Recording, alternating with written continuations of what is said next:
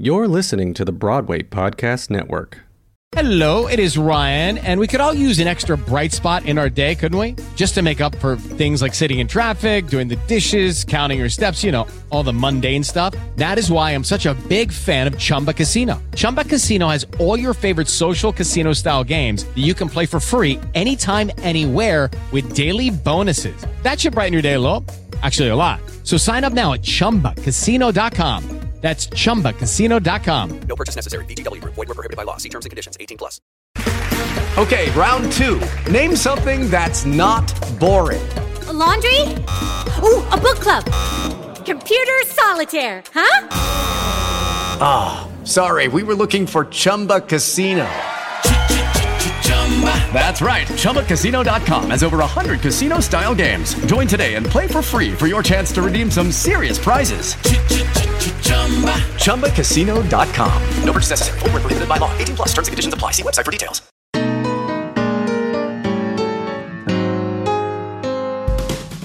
Welcome to the Broadway Gives Back podcast. I'm your host, Jan Svensson. This podcast spotlights Broadway actors, shows, and organizations in their pursuit of social impact and philanthropy.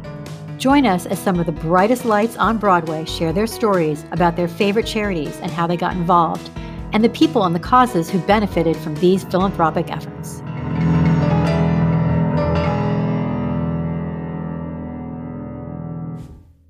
From stand-up comedy to movies, TV, and Broadway, Rosie O'Donnell has done it all, and she continues to do it all.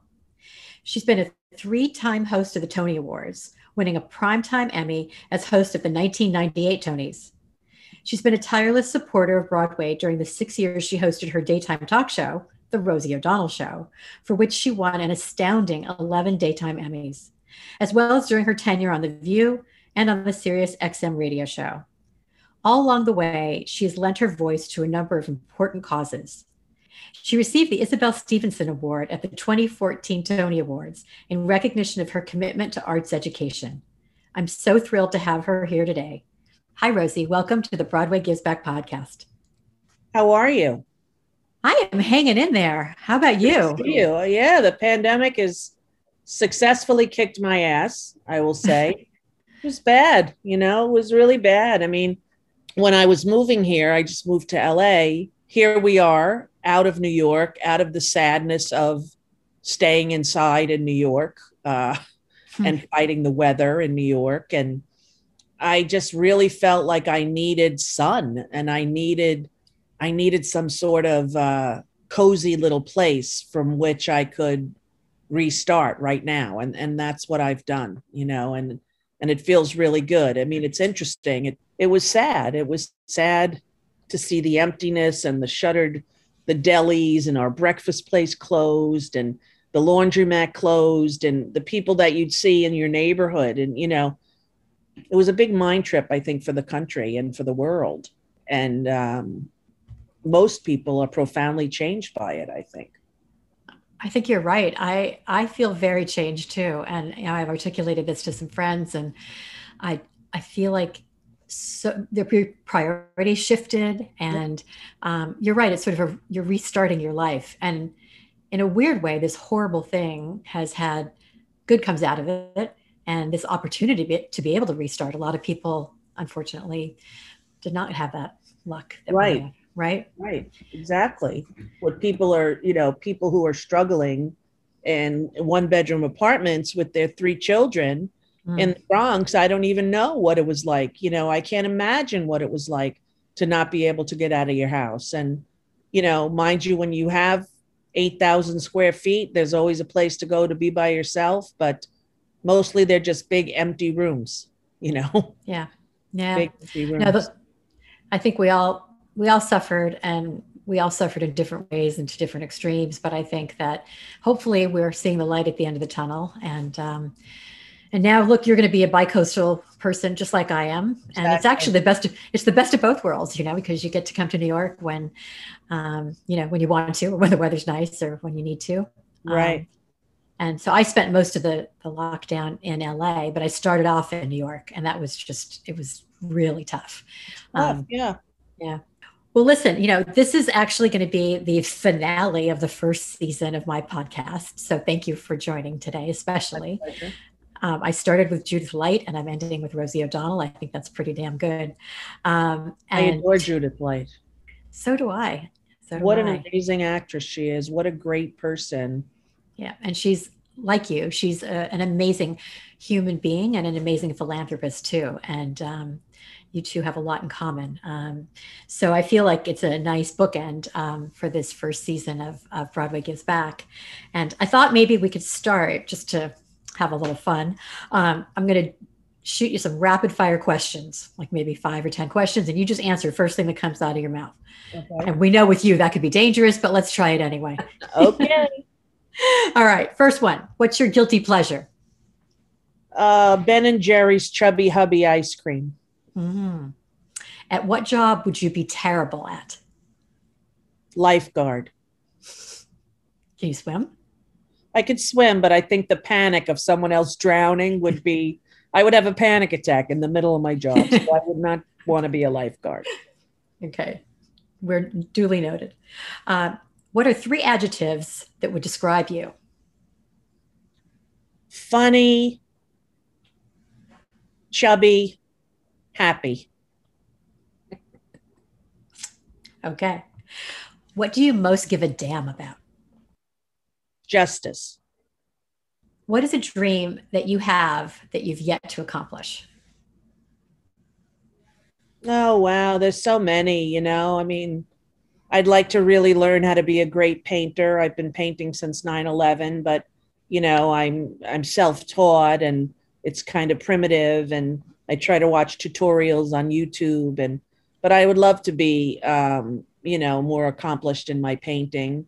I did have a couple of art shows and was in a museum once, the Baltimore American Visionary Museum. So I shouldn't complain, but that would be one thing. I'd also love to direct something. I'm not sure what, but I think I would really enjoy doing that, the multi-layered, not with me acting in it, just to direct something. So listen, on the first one, our neighbors in Los Angeles are painters. And so they actually give painting lessons as well as being painters in their own right. So I'll hook you up because they're awesome. Okay, great. And then I do happen to know a director. I'm engaged to one. So maybe he can help you with the directing thing. It takes so long to direct that, part of me has to really have a couple years that I think are going to be lull. It also depends on what you're directing, whether it's a film or whether it's television or whether it's a live variety show, which goes quicker, by the way. Yes.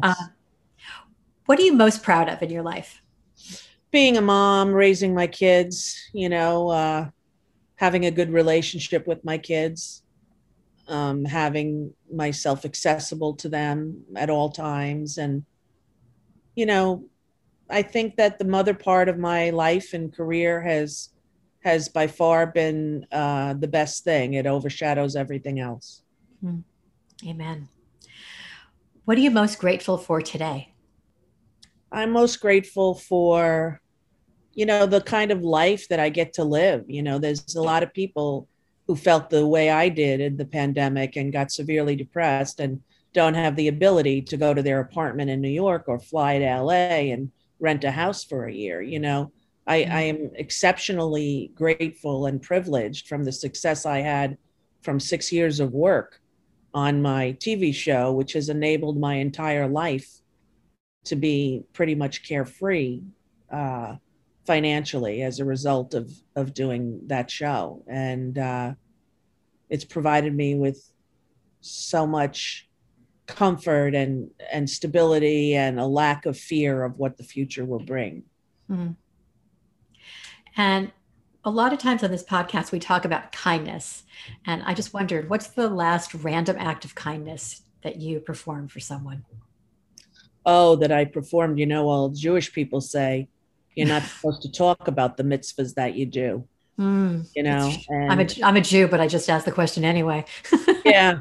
But I have a hard time doing that. I do it anonymously sometimes. I do it to people in need that I see on the internet, people that I know that are in crisis. I I do it all the time. I try to do it. You know, I mean, I'm a very big tipper. I leave 100% usually. And I remember what it was like to be a waitress. And so I know, and there's been so many times that I'll be walking in the theater district after or before a show, and somebody will stop me and go, I was a waiter at Joe Allen's and you left me $200 on a $200 bill and I was able to pay my rent. You know, like people tell me stories like that, which make me even more excited to be able to do it. That's a very nice act of kindness.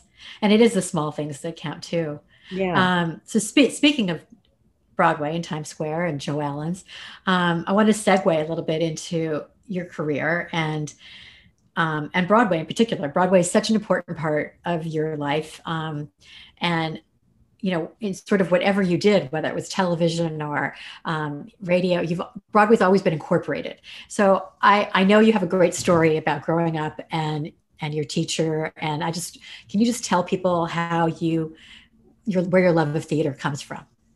Well, my mother loved it. My mother loved it so much, and she loved Barbra Streisand. That's where my love for Streisand comes from my mom. And, you know, she would listen to the original Broadway cast recordings of Oklahoma and South Pacific, and we had them all in our house. We weren't really allowed to, you know, use her records or touch them because there were 5 little kids and a lot of scratches that could happen on her very, very loved and desired original Broadway soundtrack.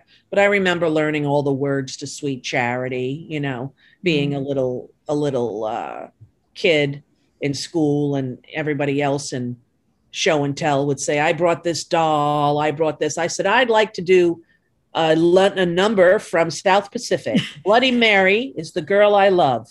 And I would perform, you know, some Broadway show tune. I remember in high school, I auditioned for the High School Musical doing Chicago. Come on, babe, why don't we take the town? But I just always loved it. I mean, I was lucky enough to get to the theater when I was pretty young, and I fell in love that first time. And, you know, I saw very early on, I saw Alan Seuss in Sherlock Holmes, and he was fantastic. I mean, absolutely fantastic. And I saw Bette Midler when I was 10 on Clams on a Half Shell.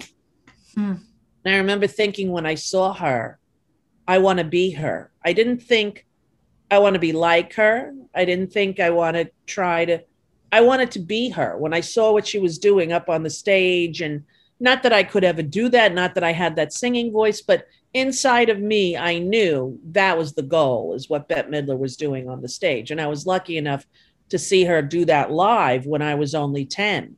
You know, I never got to see Streisand perform until I was an adult.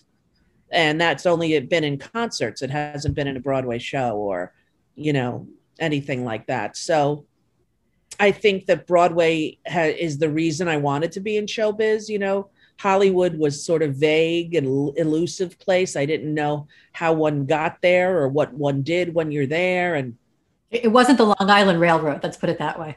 Right. Exactly. Right. Yeah. And you couldn't just hop on the train and get a $5 standing room ticket, you know, which you could do when we were little. Right. And so I always wanted Broadway to be part of my career. I wanted to be a harlot, a backup singer for Bette for many years. And, you know, I'm totally the wrong type. They were all like, you know, pretty voluptuous, sensual women in dresses dancing behind her. You know, I don't know why I thought that would be a perfect job for me, but that's one thing that I wanted to do when I was very young. And so Broadway has always meant a lot to me. You know, when my daughter ran away, she's 23 now with 2 children, but right before she turned 18, she ran away to her birth parents.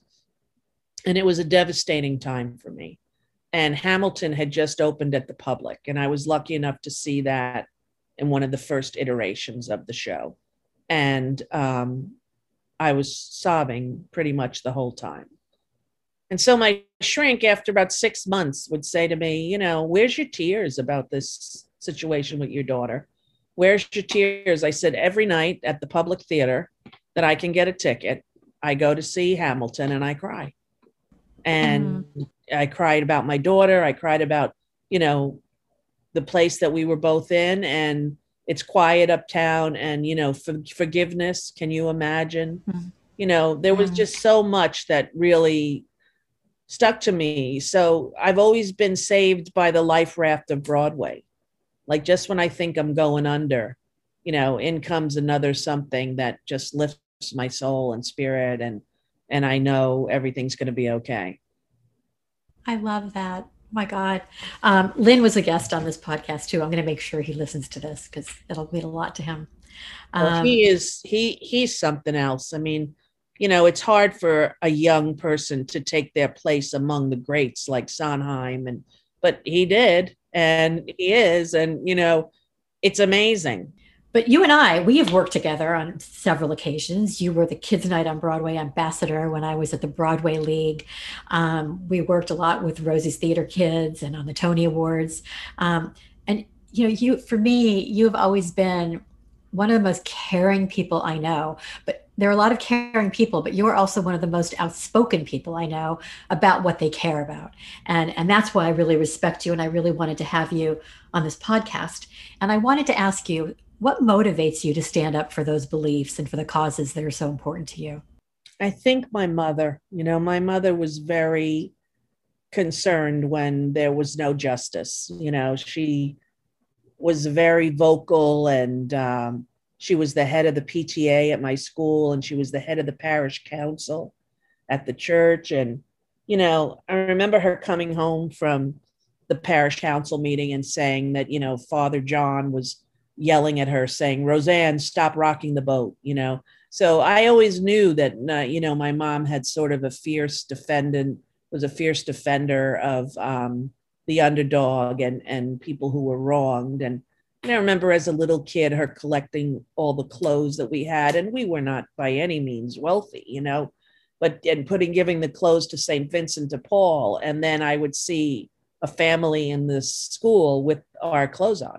My family's clothes, you know, and it taught me at a young age how if you think you have it bad off, there's always people who have it worse. And, you know, reminded me or taught me that was important to care for our neighbors and brothers and sisters. And, you know, I don't know. I think it was from my mom. I learned to stand up for what I believe in. And I just have always been that way. I don't know. My mom was similar. I think our moms could have been friends because my mom was very similar. And I would probably answer that question in a similar way. Just my mom has been definitely my influence. And speaking of women who've been influential, I'm thinking of Isabel Stevenson. And there was an award, a Tony Award named after her that you received in recognition of your commitment to the arts, particularly arts education. And specifically for New York City school kids.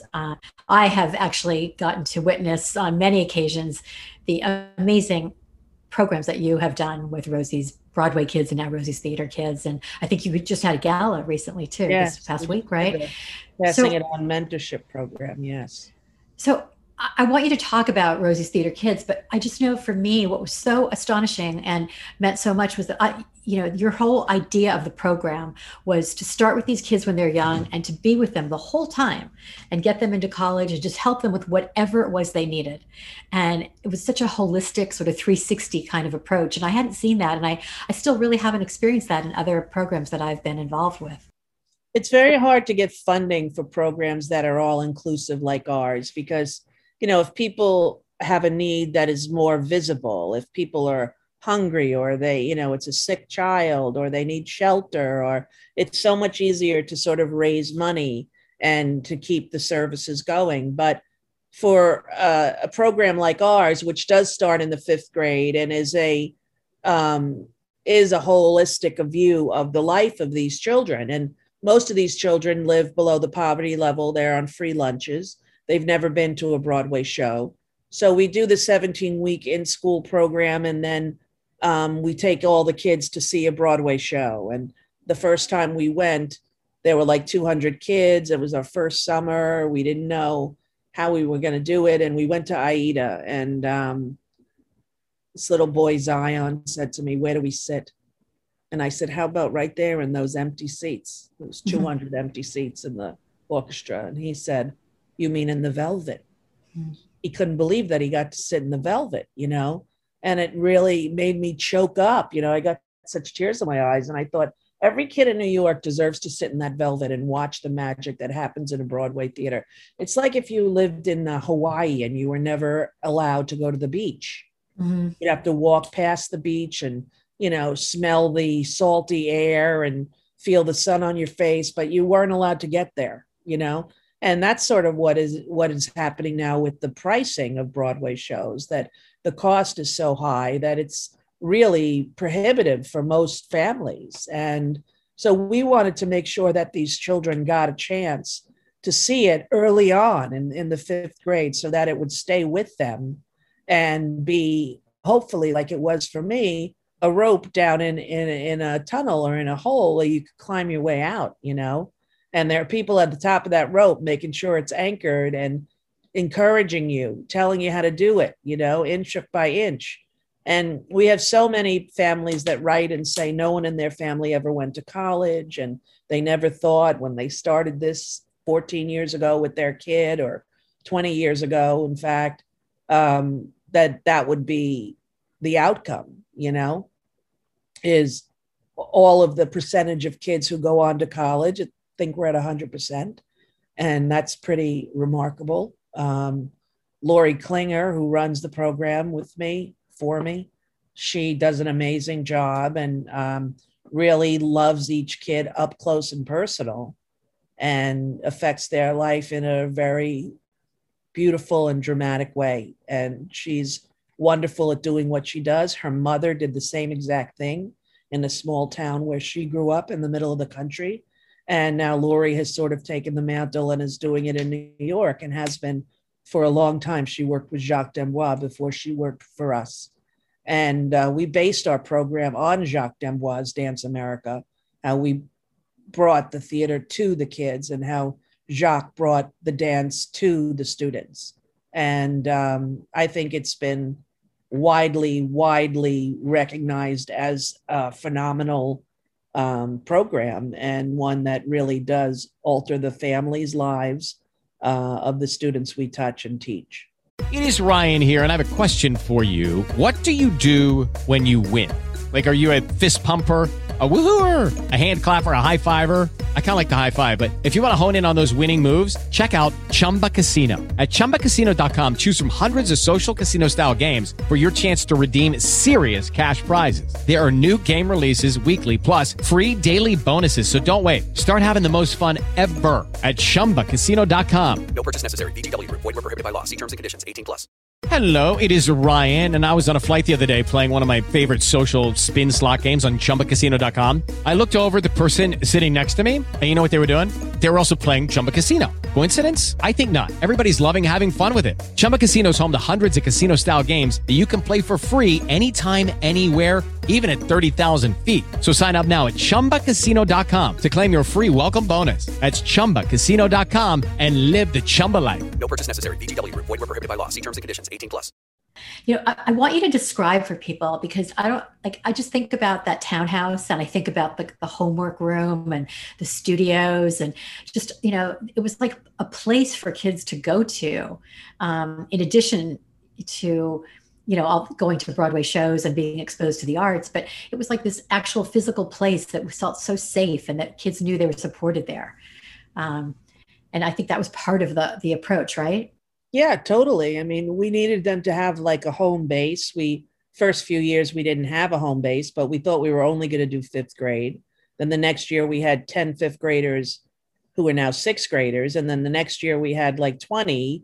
And then we had this core of people that we needed a place for. So we bought an old sewing machine factory and ripped it out and had it redone. And we made it really, really nice, because the kids don't have great places to live a lot of the time. And we wanted them to have a clean shower and fresh soap and towels. And so if they're not able to get that at home, they can get it there. And we have nutritional guidance, and there's food. So they can, eat whenever they're there. It's healthy options. And we teach a lot of them about the importance of nutrition and how to make better choices in their family, food wise. And, you know, we made a home for them. And when they first came in, they're like, this is ours. Mm. Like, this is yours. They're like, this whole place? I'm like, this whole place. And it's been for 20 years now, you know, it's been a remarkable success, and I'm very proud of it. It really is amazing, and I loved being involved with all of that. I love the story about the velvet; it's always stuck with me. How has the program gone during the pandemic? Like, what happened? What did you guys do for the last 15 months? How did you handle that? She did Zooms, you know, Zooms and learning and individual counseling and stuff, one-to-one on Zooms or in classes on Zooms. But, you know, it's been hard. It's tremendously difficult to raise money during a pandemic. I mean, everyone is suffering, and, you know, we worried whether or not we would get through it, but we did, luckily. And we got some grants, you know, that we really needed. And we're hoping that we can keep it running as long as we can. And, you know, when I was on TV, it was a little easier to raise money than it is now, you know? Yeah. So we keep trying, and so far we keep getting by. Well, the name of the townhouse is named after your teacher, right? One of your teachers? Yes. You know, the Marivelle Art Center, her name was Pat Marivelle, and she was my math teacher, which was one of my worst subjects.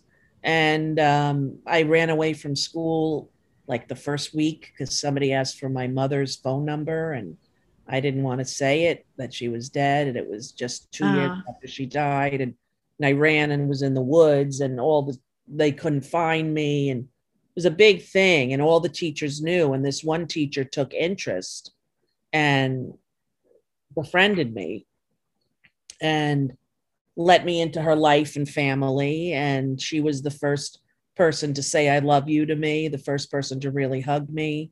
And she changed my life. You know, I'm the godmother of her children. And she passed away when Vivi was born.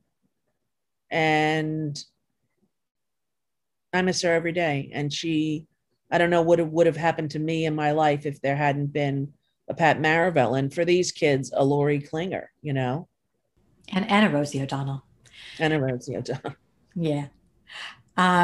So from arts education, LGBTQ issues, you've been passionate about a lot of causes, and you've supported lots of organizations. And I just wondered, how do you choose? I mean, obviously the arts education we've been talking about, and that seems like pretty obvious why that you're there. But if people ask you to support other things, or how do you think of other things? Like, do you support political causes? And I mean, how do you decide where you're going to put your money, where you're going to put your sweat equity, your mouth, you know, the whole bit? Well, you know, you do your research, try to find out about the organization before you just donate and get involved, or you use your name. You know, you try to make sure that it's on the up and up. And, you know, there are causes that come to me, you know, through the newspaper. I was reading the internet, and I read that this 24-year-old woman was about to be arrested by the federal government for releasing the proof that Russia interfered in our elections. She worked at the NSA, and she was a translator, and she had a stellar record in the Air Force and a stellar record in her career as an interpreter. She spoke Farsi, and she was arrested and given the largest sentence ever given to someone for that charge. And, you know, I've been fighting hard for her release. And how I found out about that was I read it, and then I Googled, and I found her mother, and I called her mother and said, you know, this is Rosie O'Donnell, and if there's anything I can do to help you with your daughter in this situation. And you know, she was overwhelmed and very grateful. And, you know, I've come to know Reality Winner and have corresponded with her during her prison time. And she's, you know, hopefully about to get out. And that will be a happy day. And then we can work on, you know, getting her record expunged so she can vote, so she can do all the things that, you know, non-felons can do.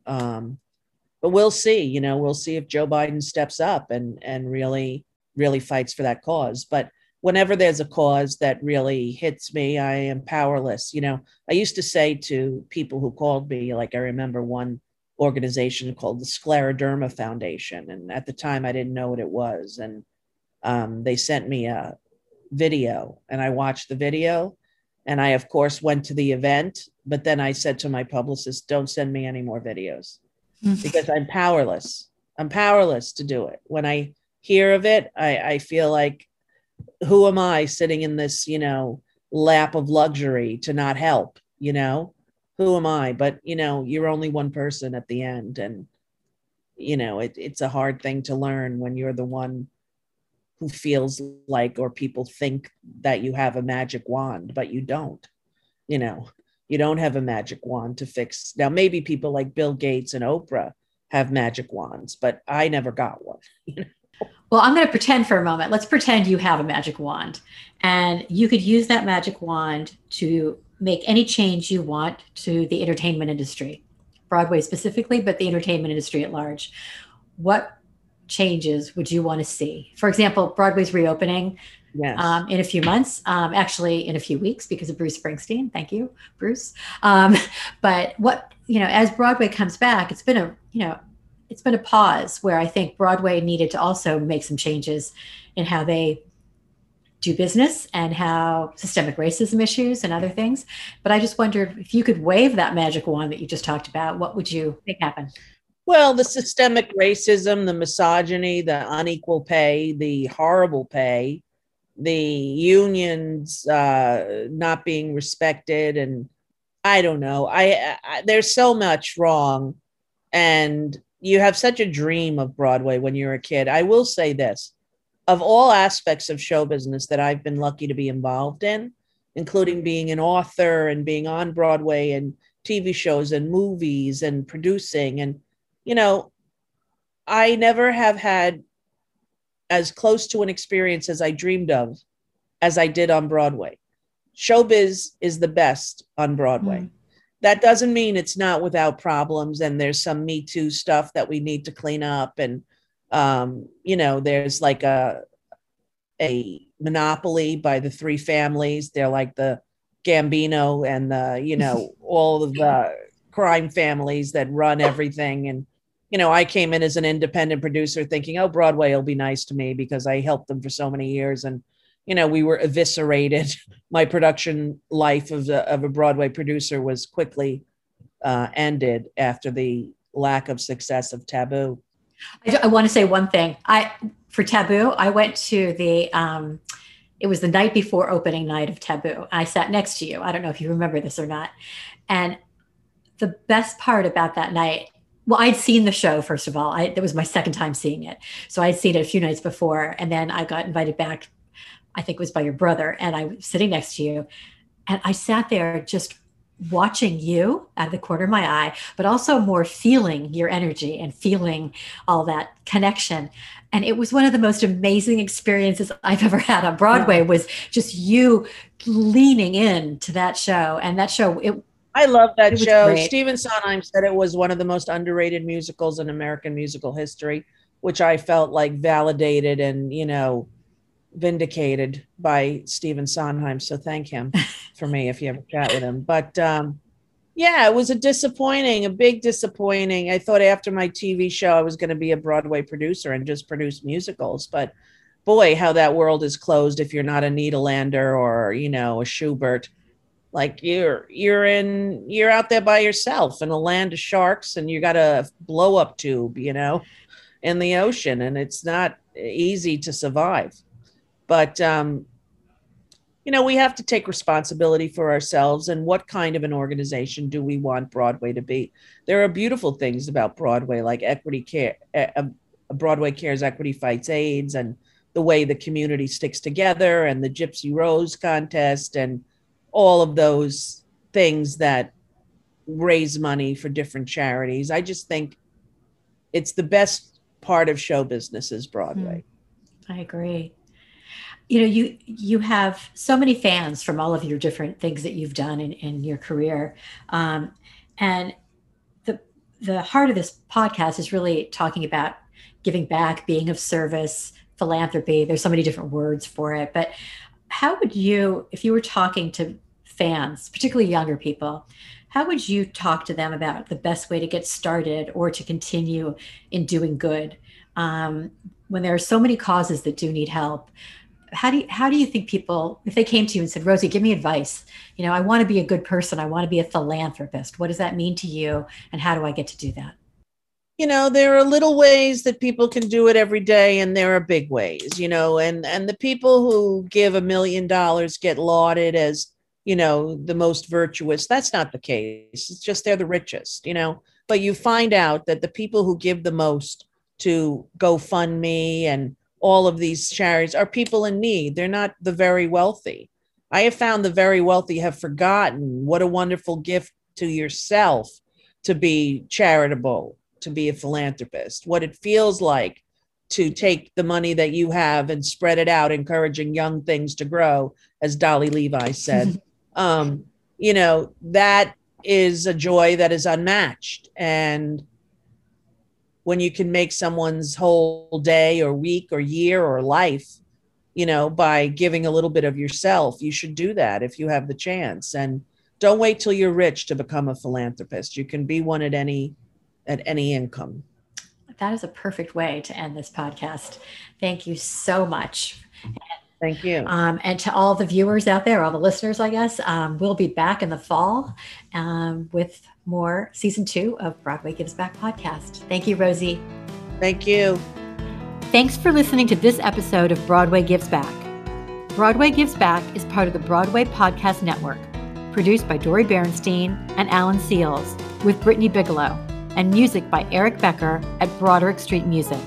Special thanks to my producing partner, writer, and friend, Jim Lochner, and to Katie and Yo at BPN, Julian Hills from the Bulldog Agency, the Charity Network, and to my fiance, Glenn Weiss, who is always my consultant. If you like what you hear, don't forget to subscribe and rate this podcast wherever you stream your podcasts. You can also follow Broadway Gives Back on Facebook and Instagram at Broadway Gives Back Podcast, and on Twitter at Broadway Gives. To learn more, visit bpn.fm/Broadway Gives Back.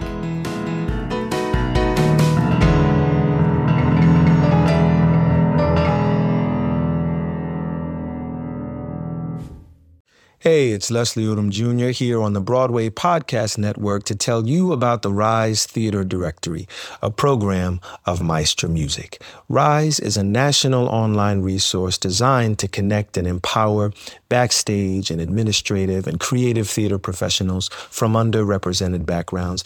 If you work or aspire to work in the theater community, this can help you find your next project. And if you hire theater professionals, search the Rise Theater Directory to find your next team. Create your profile now and get more information by visiting risetheater.org. That's theater with an RISETHEATRE.org, because only together we rise. With Lucky Land Slots, you can get lucky just about anywhere. Dearly beloved, we are gathered here today to... Has anyone seen the bride and groom? Sorry, we're here. We were getting lucky in the limo and we lost track of time. No, Lucky Land Casino, with cash prizes that add up quicker than a guest registry. In that case, I pronounce you lucky. Play for free at LuckyLandSlots.com. Daily bonuses are waiting. No purchase necessary. Void where prohibited by law. 18+. Terms and conditions apply. See website for details.